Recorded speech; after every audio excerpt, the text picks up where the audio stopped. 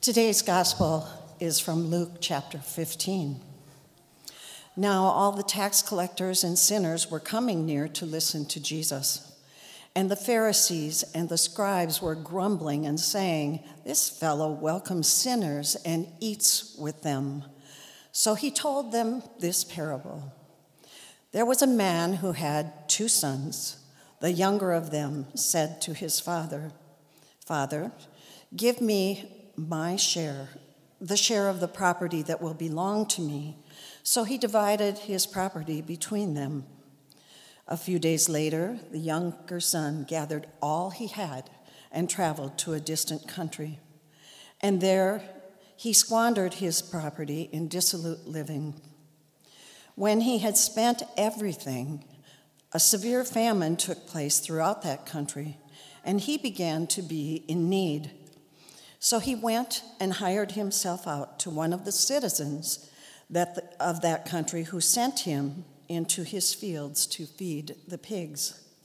He would gladly have filled himself with the pods that the pigs were eating, and no one gave him anything.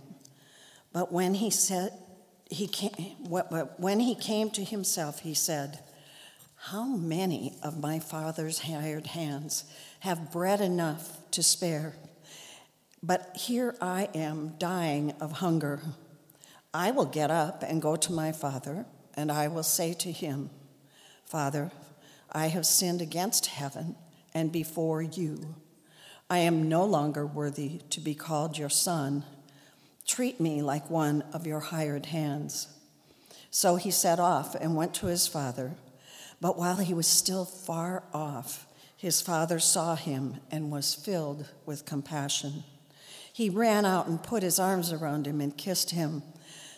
Then the son said to him, 'Father, I have sinned against heaven and before you.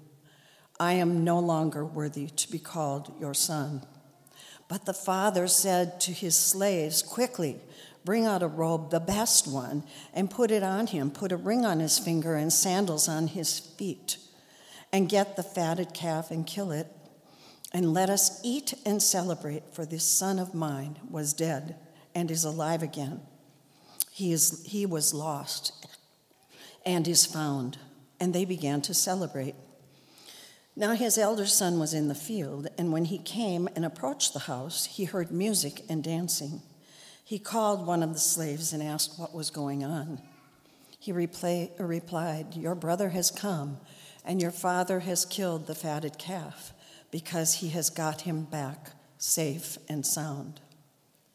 Then he became angry and refused to go in, but his father came out and began to plead with him. But he answered his father, 'Listen, for all these years I have been working like a slave for you, and I have never disobeyed your command. Yet you have never given me even a young goat so that I might celebrate with my friends. But when this son of yours comes back, who has devoured your property with prostitutes, you kill the fatted calf for him.' Then the father said to him, 'Son, you are always with me, and all that I have, all that is mine is yours. But we had to celebrate and rejoice because this brother of yours was dead and has come to life. He was lost and has been found.'" The gospel of the Lord. Thanks be to you.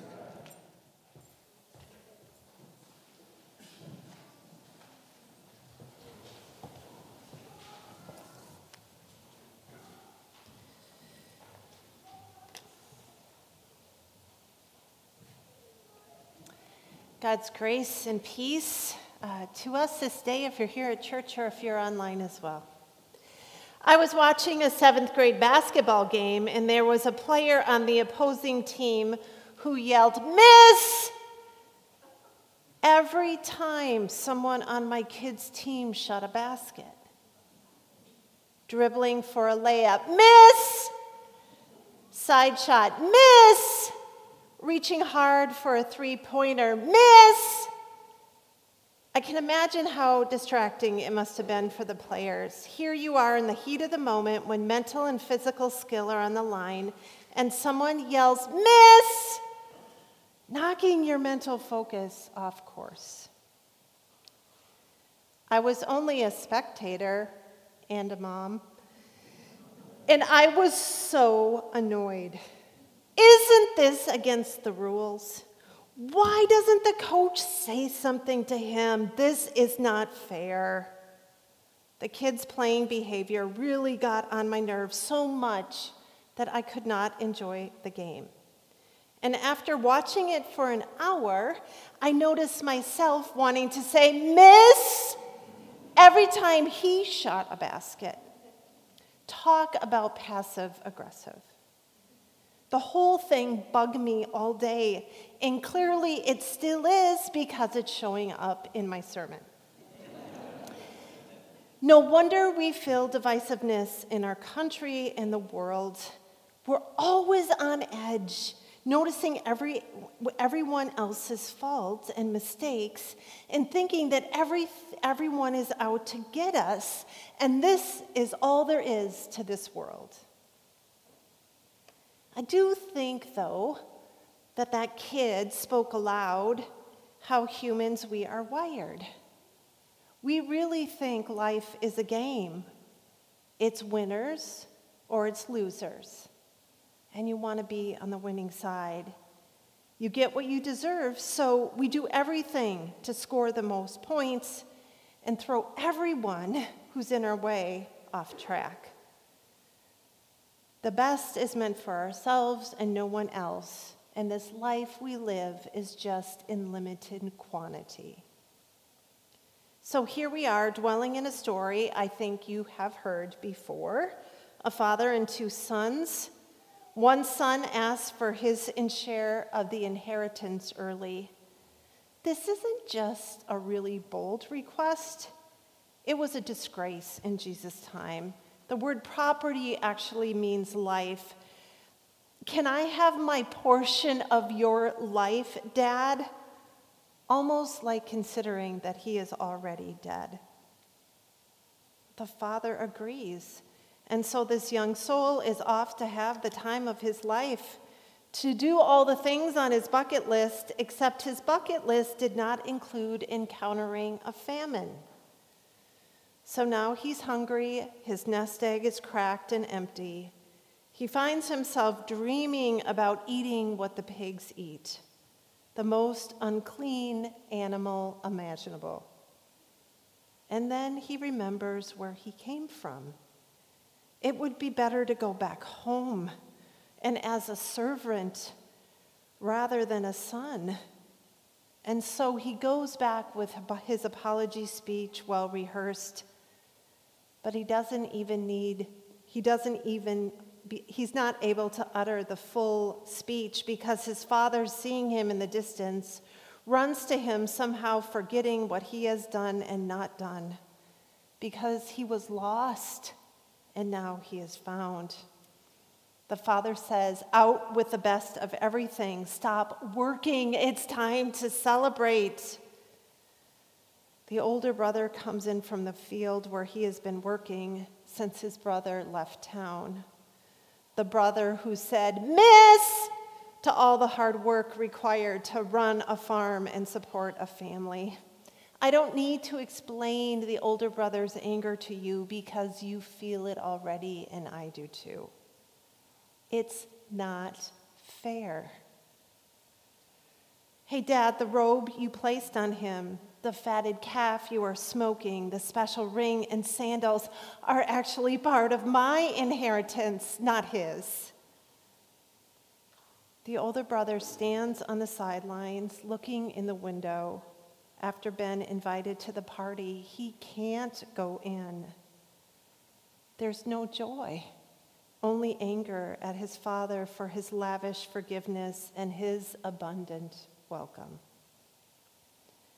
The family, probably now at odds forever.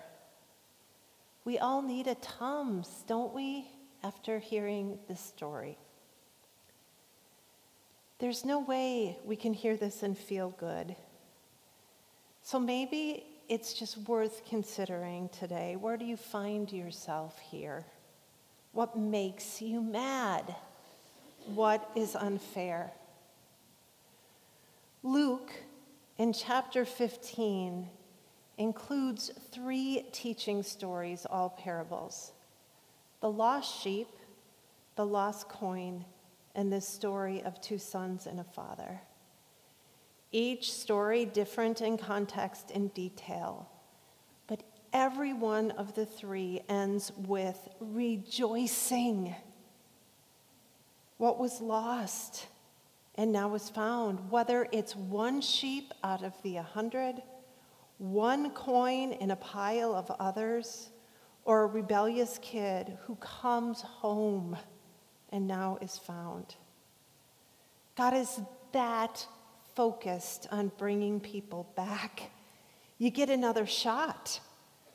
And God is willing to find you in the pasture, under the dusty dresser, in the pigsty, or even on the basketball court.